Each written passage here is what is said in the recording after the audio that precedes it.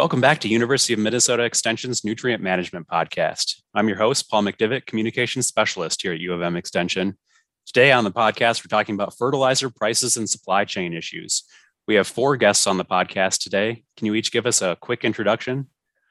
I'm Brad Carlson. I'm an extension educator. I work out of our regional office in Mankato. I work statewide, part of our water resources group, and I have been talking a lot to farmers recently about how they're going to be adjusting their management relative to fertilizer price. Yeah, Paul, I'm Jim Carlson. I'm the VP of Agronomy for United Farmers Co-op in South Central Minnesota. My name is Russ Quinn. I'm an ag market reporter for DTN, the Progressive Farmer, based out of Omaha, Nebraska. One of my areas that I watch closely is we track retail fertilizer prices, mainly across the Corn Belt. And we've done that since November of 2008. And in addition to all that, I also farm about 35 miles north of Omaha with my family. We grow corn and soybeans, and we also have a small cow-calf herd. I'm Josh Linville. I'm the director of the Fertilizer Division for StoneX Financial, Inc., FCM Division. I'm here in Kansas City, Missouri. I oversee the fertilizer group. Great. So starting off, where are fertilizer prices right now and how do they compare to the recent past?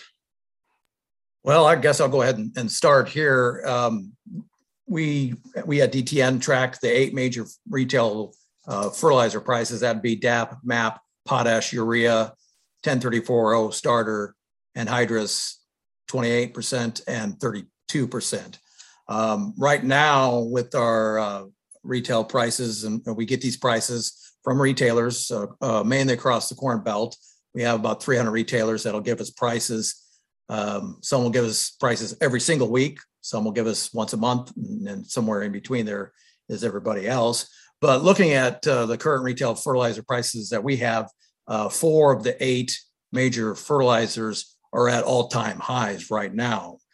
Leading the way would be anhydrous. The average price, the national average price that we have for anhydrous is at $1,113 a ton. And then UAN 28 and 32 are both at all-time highs as well. UAN 28 is currently at $545 a ton, and 32% is at $604 a ton. The other fertilizer that's currently at all-time high, as far as our data set is urea, and urea is at $820 a ton right now. And the other 4 fertilizers, they're not exactly low either, but they're not quite at all-time highs. Potash is at $750 a ton, MAP is at $900 a ton, DAP is at $814 a ton, and then 1034-0 starter is at $702 a ton. And Jim and Brad, what are you guys seeing in South Central Minnesota in terms of prices and supplies? Yeah, this is Jim. So I'm just looking at my price sheet as he's going through those numbers, and they coincide pretty close to where we have our current prices out. Now, I think there's sometimes a lag between Russ, what's reported and really in what's happening, especially when the markets are moving so fast. The challenge with the retail business is normally retail prices are put off their based off what the individual retailer buys at, right? So it's not necessarily always off replacement cost. But in these cases, most of the people that lived through 2008, when kind of the same dynamic happened, different factors causing it, but most of the people that lived through that are being very cautious now. So they're following replacement as close as they can, but still trying to be fair to their, in our case, being a co-op, to their patrons, right? So I think, Russ, you're very close on those numbers. Ammonia today in southern Minnesota is going to be $200 or $300 higher than that, though, if you're buying off replacement. So most of us have moved through our contracts that we have, and now we're just buying spot and back-to-backing if we're doing any additional sales, and you're in the $1,400 to $1,500 range for the most part now, so which is a little scary. Yeah, I wrote an article last week just kind of looking at, I think folks are probably familiar with the use of price ratios between the price of nitrogen and the price of corn for making rate decisions. And so it's germane to discussing management of nitrogen when to be talking about the price. And so I did some calling around, and that is what I found was anywhere from $1,250 to $1,400. So yeah, it doesn't surprise me that it's advanced a little bit. The other nitrogen types, that doesn't surprise me either, although we do not recommend applying those types of fertilizer in the fall, and therefore I didn't bother to inquire what those prices are, because that really wasn't going to be part of our conversation. But I guess I generally do have concern about where we're going to be at with all this stuff come springtime. Just simply on account, I guess it's worth reminding the listeners that anhydrous ammonia is the base stock for the manufacture of the other types of nitrogen fertilizer. So in all cases, I should say in most cases, your anhydrous is always going to be the cheapest, because the other types are going to be processed beyond that. I think the exception to that would just be some circumstances where maybe somebody had purchased something ahead of time or pre-priced or some kind of a peculiarity to the situation, but just under a straight out normal circumstance, anhydrous is always going to be the cheapest of the nitrogen fertilizers. And I talked to, like I said, we farm, and I was in line one day at the elevator earlier this week and talked to a friend of mine that farms outside of Omaha, and he had talked to the local retailer, and he had said that the local price was over $1,200 a ton. So I think Jim is right in the fact that sometimes it takes a little bit for our prices to catch up. We're, a week or two, maybe 3 behind at certain points of the year, especially as the market moves either way, up or down, although for the last year, it's just been up. But sometimes it takes a while for the retailers to report to us what the actual price is. We always have to keep in mind, though, that most of the stuff that's been done already was contracted sometime earlier, right? So if anybody comes in and buys a ton today, or a volume of whatever product it is today, it's higher than if they contracted it in last summer for the fall that just happened, right? So I would say most of the ammonia that went on this fall in my market was, in the $700 and $800 range. So. And it's worth reminding farmers that there is basis on fertilizer also, that the product is delivered from a factory or at a port, and there is cost for transportation and shipping that. And the farther you get away from where that was received or manufactured, the price is always going to be higher. And so, where we're at in southern Minnesota, we're just farther away from that production than folks are in Missouri and Nebraska. So why are fertilizer prices so high right now? You look at nitrogen, we've had China pulling out of the marketplace. They're a major exporter. We've got European natural gas prices, which are sky high. They're normally single digits and they're 25 MMBTU. That shut that down. You've got Russia putting caps on exports. You've got Egypt putting caps on exports. We had Hurricane Ida. Go back to the derecho event of last fall. That made grain prices go up. And when we look at today, the other side of it is a lot of people are drawing correlations to 2008, and that's a perfect thing to do. We learn from history. We don't want to repeat the sins of the past. But the main difference we want to know between 2008 and 2021, 08 was demand driven. There was never a period in time when you couldn't find product. Now, your price might go up 10, 20, 30 bucks a ton in a 24-hour period, but you could still find it. This year, this is supply driven. This is extremely tight. It'd be also good to add in just the fact of the energy costs. You mentioned natural gas, right?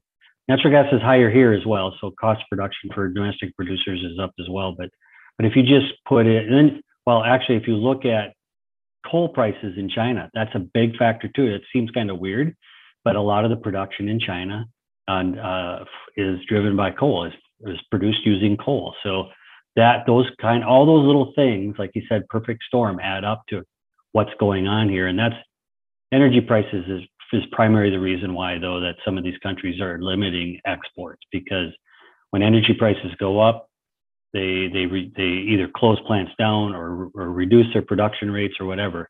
I'm guessing here, but I'm guessing like China right now is probably 50 to 55% of their normal production rate on urea. China, if China's running at 90%, they're probably producing 200,000 tons a day. So just calculate that out. That's a lot taken out every day, and they're not exporting. So just kind of out of curiosity, if you guys, I'm kind of maybe putting you on the spot, but what percentage of our, I guess specifically the nitrogen fertilizer is being produced domestically? I know we still have a fair amount of capacity for anhydrous ammonia production here, versus how much is coming in through the ports. We are so it depends on the product, of course, right? But when you look at the urea side, we're still a net importer of, I think we've got our number this year. We started off at 5 million ton before Hurricane Ida, Weaver plant issues, Port Neal plant issues, Oklahoma plant issues. And we've moved that closer to like a 5.25, 5.5 million ton import to meet our demand in the spring based on 91 million acres of corn and wheat and soybean, the whole, where we've got the mix right now. UAN, we can be self-sufficient. Now, last few years, we've actually imported 3 million ton and we've exported 1 million ton. Yeah, it's true. It's truly a global market. I don't care what product you're talking about, but nitrogen for sure, right? Urea is the biggest traded global fertilizer there is. So some of the trouble with ports that has been all over the news, and most of that is related to container ships and merchandise. Is this having any kind of a ripple effect into fertilizer imports too? Is there reason to suspect that beyond just simply global supply demand, that actually physically getting it here is going to turn into a problem? I am not foreseeing our having an issue. I think ultimately speaking, North America is a very popular spot to send fertilizer because we're a very safe haven as far as paying our bills. Everything international fertilizer is traded on USD until it reaches internal to that country. So we're a destination people want to go to. I think it's going to get tight. I think this India tender is going to go a long way in wiping out a lot of the excess world inventories through January 1st.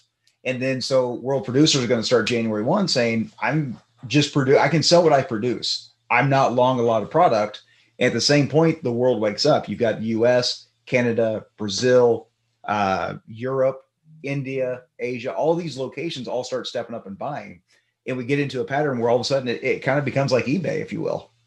Every gold producer can sit there and say, hey, I've got a January 40,000 ton, January 15 loader. Who will give me 950? Who's going to give me 960? Who's going to give me 965? And it's going to go to whoever the best destination is, the best net back. But I think ultimately speaking, we will be able to afford it.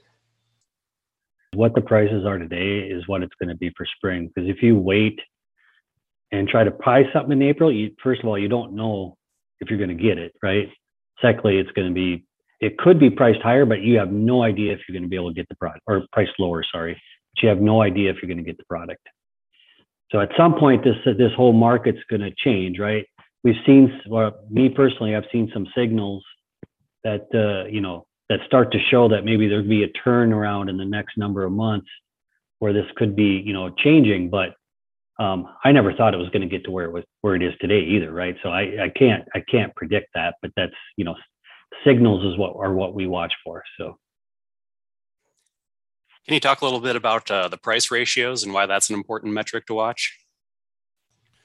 Well, that's the basis of how nitrogen recommendations are made across the Midwest in the majority of the Corn Belt states, at least from Minnesota down through Missouri and then going eastward. And it just simply is looking at the price of nitrogen on a per pound basis versus the price of corn.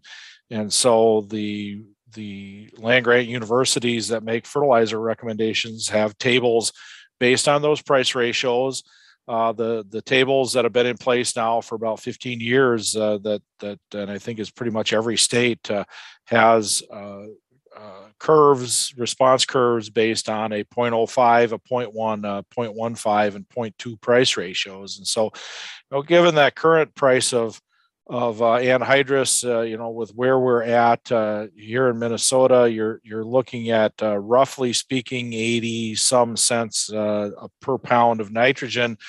In Minnesota, we recommend that you add a nitrification inhibitor to that, and that's the price of that is is on a per acre basis. It's kind of regardless of how much nitrogen you put on. And so the actual price of that per pound is kind of fluctuates based on your nitrogen rate, but roughly speaking, it's about 8.5 cents. And so that puts our price in at about 90 cents a pound for nitrogen right now.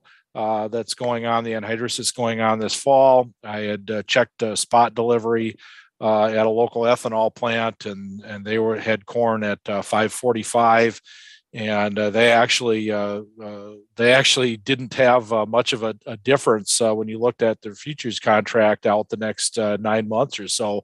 The price was kind of fairly similar, so that put us at a price ratio of 0.16, or pretty close to that 0.15 price ratio.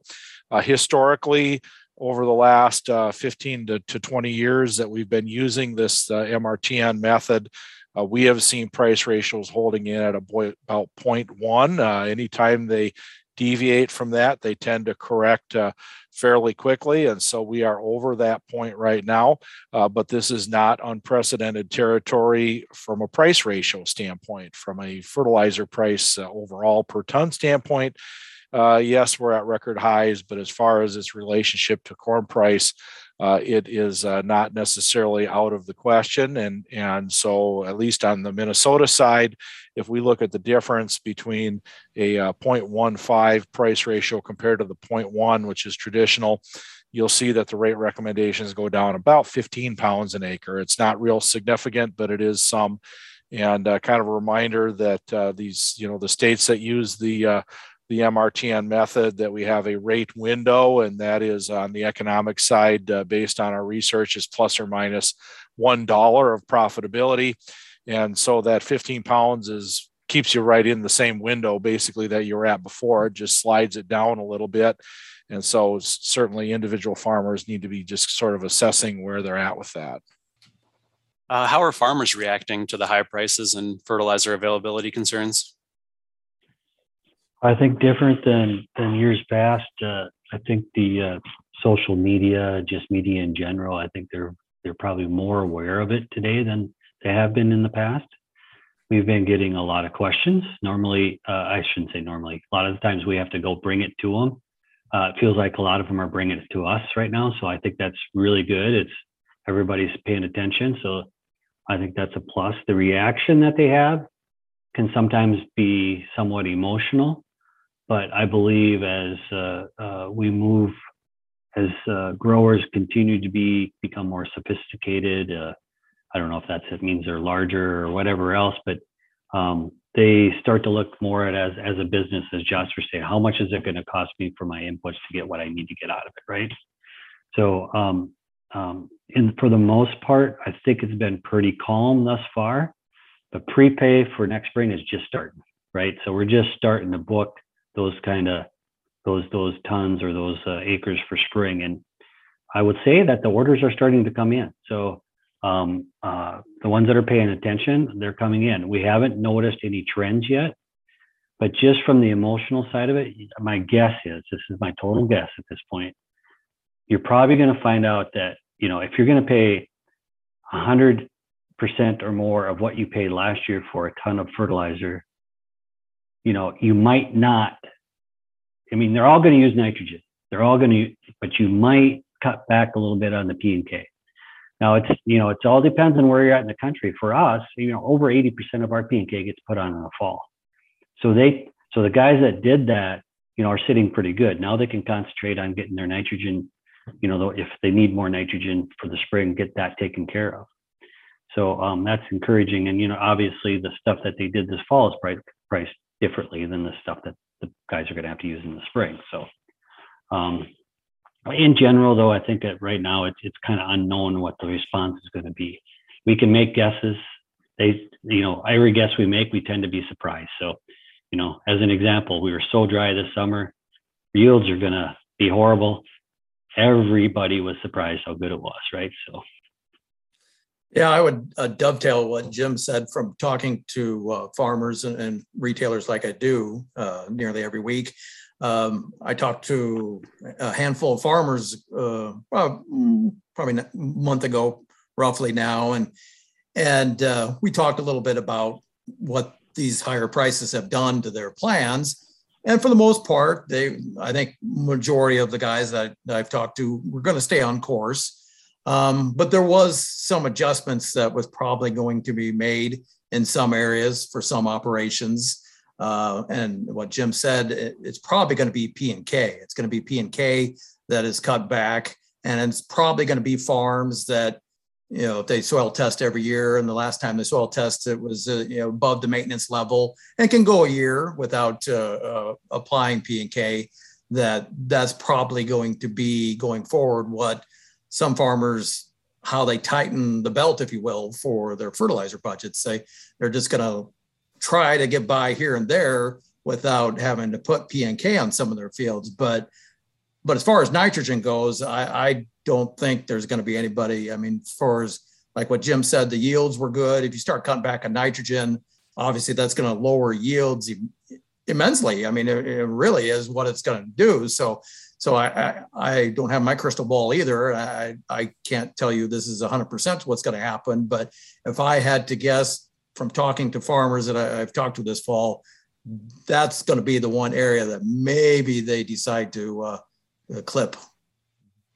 The situation in southern Minnesota is difficult to gauge. There's been an increasing trend towards split application and in-season application, as well as because of water quality concerns, we've been strongly discouraging fall application also. And so it's sort of my perception that there was a lot less anhydrous applied this fall than there has, but it's hard to know if that was intentional or if that's just simply following the trend that we've seen the last several years. Yeah, Brad, I would say that as far as what got put on this fall, we're not done yet. We still got a little ways to go. So we got a little weather here yesterday or last night. We're crossing our fingers that we get a little more time yet, but we got a little bit work to do. But I would say that in general, well, I'll put it this way: we've equaled what we did last year, and we got a ways to go yet on ammonia. I believe every one of our neighbors around us is the same scenario. We did some research, and again, we looked at history to try and draw correlations. And so we did a pretty deep dive into that 07, 8, 9 period and tried to ascertain, okay, what did we actually cut back? What did we lose? Or did we lose anything? Are we just assuming that we did? And what we found is during that period, nitrogen demand went down 11%. But most of that was tied to the fact it was acreage lost. We dialed back the number of corn acres. We dialed back the number of bean acres because what they did was say, well, heck with it, these kind of prices, I'll plant soybeans. It's a cheap route forward. Phosphate demand, 32% lower. Most of that demand destruction was exactly that. It was not acreage loss. It was demand destruction.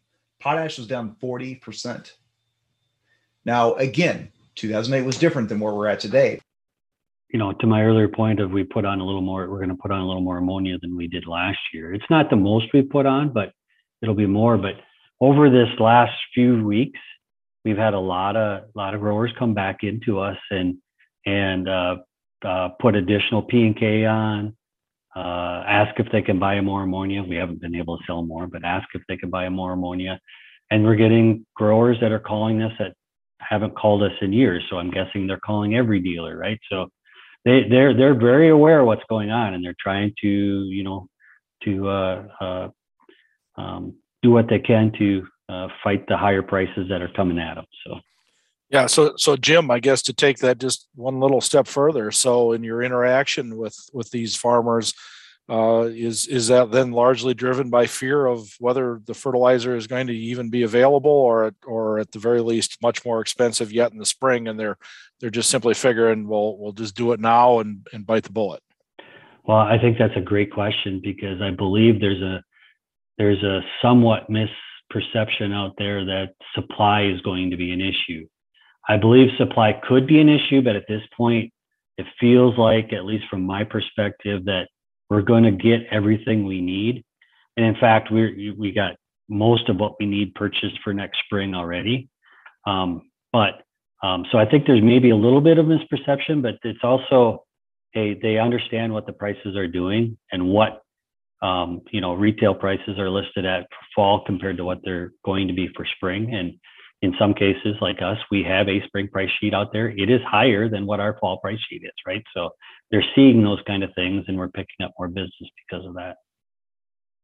What should growers be thinking about in terms of fertilizer purchasing decisions and nutrient management planning this fall and next spring? I'd just say, there's one message that we've been giving farmers for a while now, and that is that just simply historically following a drought year, we tend to see some residual nitrogen. That is not a credit we normally look at being able to count on having. But when we see a moisture deficit in the soil profile, there is definitely the opportunity to potentially capture that. We do soil testing religiously for P&K. Doing it for nitrogen is not something that is most farmers are in the practice of, but very specifically for corn on corn acres and acres that have a history of manure application, it would be prudent to take a soil test this spring and see if there's the ability to credit some nitrogen that's residual from this last year. What I would encourage growers to do is obviously get in and work with their salesperson at their local dealer as soon as they can, because understanding what your costs are, working with your lenders, those kind of things are probably more important than ever right now.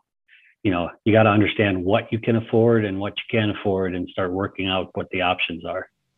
I think everybody would agree with this as far as retail management goes.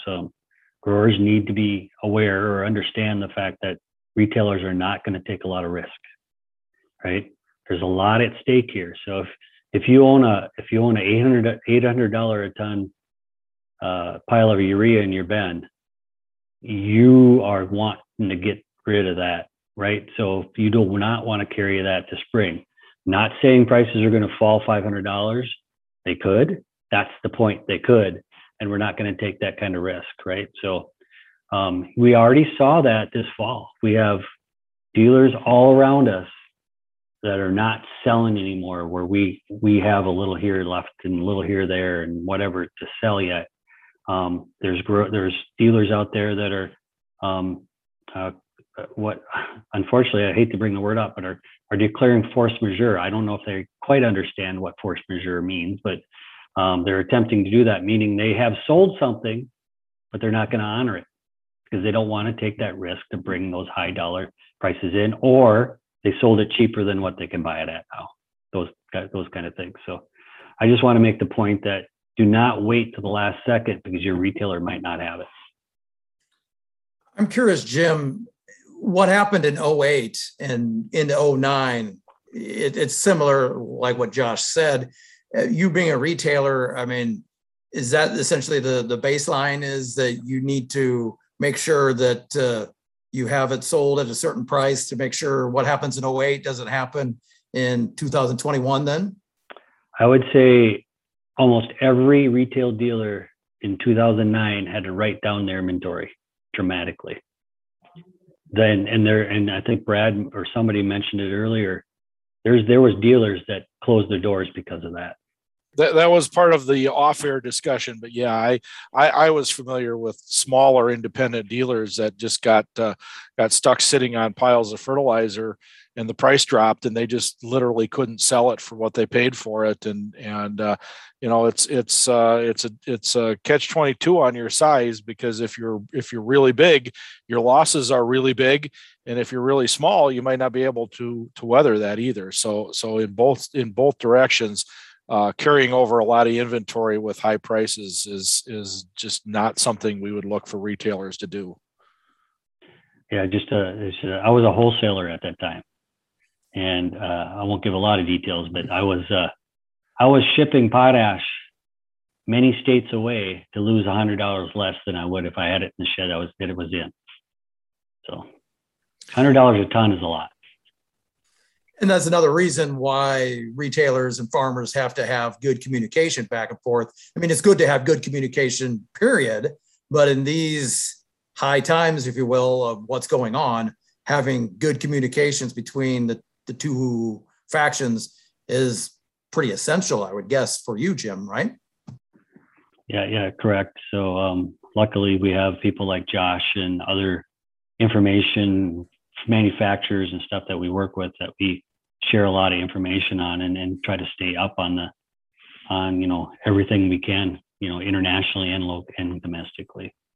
I mentioned earlier the increasing trend towards split and in-season applications. I guess obviously we're not going to put you guys on the spot to predict what that's going to look like when we get to side dress time in June. But I guess just simply from a risk management standpoint, what do you think that looks like for a farmer to be sitting here saying, well, geez, normally I put on half my N in June as a liquid side dressed, or I top dress some urea at that time. Is that, do you think that's an overly risky strategy? If that's what they've been doing now for the last several years, do they need to be thinking about making adjustments? Or is it kind of, it'll be there, steer the course, it just might be more expensive? Really, really good question. So, first thing I think of on that, Brad, is that we'll get into all the supply chain issues and things like that, and labor force issues.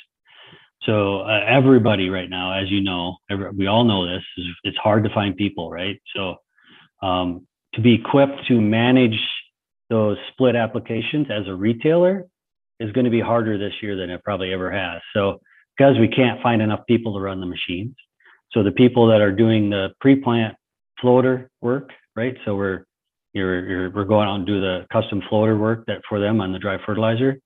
Those people are probably going to have to move over to the spray machine sometime in May. We don't have people to backfill some of those things like we have in the past. Part-time people, you can't find them anywhere. So that's the first thing I think of. Now, supply-wise, my gut feeling is the product will be there, but this year probably brings up more doubt on that than we have seen in a long time. So it sounds almost like you're saying probably more risk if you're having somebody custom top dress than if you yourself are doing side dress with a liquid rig. I think that's a little bit of what I'm interpreting there. Yep, that's a good summary. Liquid is probably the hardest one to figure out because we have so few players in that production realm controlling. I hate to say that, but controlling those products. Yep. As a retailer, it's harder and harder every quarter to find what you normally could find before because they're controlling it better and releasing it at different times and so forth. So our retail is fortunately have probably 85% of our liquid needs purchased, but I guarantee you there's a lot of people out there that traditionally would have a portion of their purchases in place right now that don't have anything. So it could end up being a problem, but again, my gut is it'll be fine if you want to pay for it. And I had retailers tell me over the years that the nitrogen market was almost a three-legged stool analogy in the fact that you would have the different forms of nitrogen. And as long as everybody used the same amount of that they would normally use of the three, it was okay. But when something happens in the market and all of a sudden everybody starts switching the forms over to the different forms, all of a sudden the stool falls apart because all of a sudden if there's a shortage of one, everybody goes the other one, and it just undoes the balance, if you will. I don't know if that is actually true, Jim, but that's something that I've had retailers tell me over the years. Well, that does happen, but I think it probably is less than what maybe we talk about, because if you look at Minnesota, really heavy urea user, right? To get north of the Minnesota River, it's almost all urea. South, there's a little bit of UAN, but the people that do urea aren't equipped to run their business, aren't equipped to go to UAN. You go to Illinois and Indiana and Ohio and Southern Michigan, it's all UAN, and they're not equipped to switch to urea, right? So they might be able to a little bit, but not dramatically. So I will say one of the things, I guess I'm a little more nervous on it, but I'm looking at it from an anhydrous perspective. We are forecasting a 2 million ton fall application period. That will be considered normal for us if we hit the number. But the problem is if we have like what we had, was it fall of 17 or 18, just a tremendously poor fall run. I mean, we didn't get more than like 1.3 million ton. Well, now all of a sudden you start doing that math and it gets a little nasty come springtime. The general rule of thumb is, now this depends on where you are. Like Jim said, a dry guy can't easily go liquid. A liquid guy can't always go easily dry, but there are some limitations there. But for every ton of fall anhydrous that doesn't get put on, 50% stays anhydrous in the spring, which is added demand. 25% goes to urea, 25% goes to UAN. And that's only part of the equation. That 25% that goes to UAN takes 2.4 ton of 32% to make up for 1 ton of anhydrous. It takes 2 ton of urea to make up that 1 ton of anhydrous. So you can see where these numbers start to balloon very, very, very quickly if we have a really poor start to the season. All right. Any last words from the group? Well, I just say we'll be out on the road doing our normal meeting season this year. It's our intention to be after our COVID layoff. It's our intention to be back out there talking crop management this winter, and so this is a topic that you'll be hearing plenty about. What is the best decision for my farm? Not for your neighbors, not for the next state over, not for the next country, or for whatever it might be. Make the decision that's best for you. Nitrogen's high. Can I make money though buying it, selling my grain? Okay, go do that. Or if it's no, the answer is no, I'm still negative. There's your answer. Don't get caught up in the emotion of it. It's a lot easier for me to sit here and say that when my butt's on the line, when I'm not the one having to answer to the bank. But if you can take that emotion out of your decision making. I would say that what I'm watching for is what happens over the next weeks and months if prices do continue to go higher and higher. Every week since the first week of December of 20, we've had higher fertilizer prices every single week. Week to week that we track the retail prices. So Jim had mentioned that maybe there's signs that perhaps things might be changing and maybe prices won't continually go higher and higher like we've seen for nearly a whole calendar year already. That's going to be interesting to see if and when fertilizer prices stop climbing. And then, if that does happen, then do we see a period of lower prices, or that they're steady, or if we plateau? That would be what I would be curious about in the coming weeks of the end of 2021 and into 22. I think short term, there's still price increases, right? It's the long term I'm talking about. Signals like energy costs. If coal's going down in China, it's been at record highs because the supply was low and they're not running production plants and things like that. If coal goes down, that's a signal, right? Because now it's more attractive for them to start up their plants. We never mentioned the Olympics, but surprisingly, the Olympics are a factor in fertilizer prices. Because if you shut down your coal-driven urea production plants, you're not creating pollution. And and what did we see last time they had the Olympics? Pollution issues. So it's not just fertilizer manufacturing, but a lot of manufacturing in general. They're managing that. So, it's hard to believe, but yes, Olympics is a factor in fertilizer costs as well. Well, I think one of my things that I want to remind farmers, again, I talked about this earlier, is that we do have a fair amount of residual nitrogen left over from last year's crop. Some of the early soil test numbers that we've seen indicate that we've got 80 pounds or even more of residual nitrogen in a lot of our farm fields. And so one of the ways that we can address these high fertilizer prices is simply to soil test for that, take credit for it, and reduce our rates. Now, that's a little bit in contradiction with the need to actually be acquiring and speaking for that fertilizer to make sure that it's available to you. But we need to strike a balance with that. Crop prices, commodity prices are pretty good right now. And it really wouldn't suit us well to just turn around and give that all back away if we could be making management choices to actually capture greater profit. Likewise on the P&K side, I hear a lot of farmers talk from one year to the next about building soil test values of P&K and how that's money in the bank. Well, if you've got money in the bank, don't you want to return that money when it's at its highest possible return? And that would be right now when these prices are this high. It's a good year. If you've got soil test values that are in the high, very high range, just skip the year and take a profit on that and come back and build those back up again when fertilizer prices are cheaper. It just sort of makes sense. I think one of the things that we heard from our guests here today is that it does not sound like there's going to be major issues regarding fertilizer availability. That while maybe on a worldwide basis there are problems with the overall supply of fertilizer, most of our guests seem to indicate that we have adequate domestic production of fertilizer, as well as the United States having a strong enough place in the world market that we'll get ours. They seem to indicate that the prices probably are not going to go down. And I guess we can figure out how to manage that. We've been talking about how to manage that now for quite a while.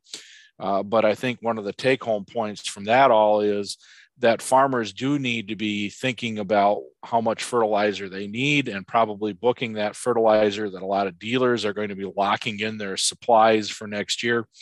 The reason for that being they're at some pretty significant risk as far as buying supplies that they do not have spoken for. If they sit on inventory and the price goes down, they're going to be stuck selling that for a loss. And so a lot of our dealers are probably going to only acquire what they've got bought, and that's about it. And so if you don't come in and pre-price it, despite the fact that it's high priced right now, you might not get it. Now, the exception to that may be that late season, the side dress stuff that we're talking about in June. I know one of our speakers mentioned that we're fairly self-sufficient on production of UAN in this country.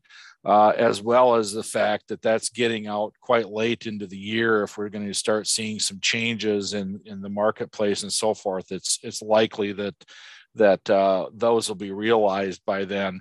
And so I guess I wouldn't get myself too concerned about that. But then again, I'm not a fertilizer market expert. So, I guess take that for what it's worth, and make your own decisions accordingly. So I guess, overall, I think the bottom line is that fertilizer probably is going to be available. It's going to be higher priced, and that farmers should be coming up with a strategy to address it. All right. That about does it for the podcast this week. We'd like to thank the Agricultural Fertilizer Research and Education Council, AFREC, for supporting the podcast. Thanks for listening.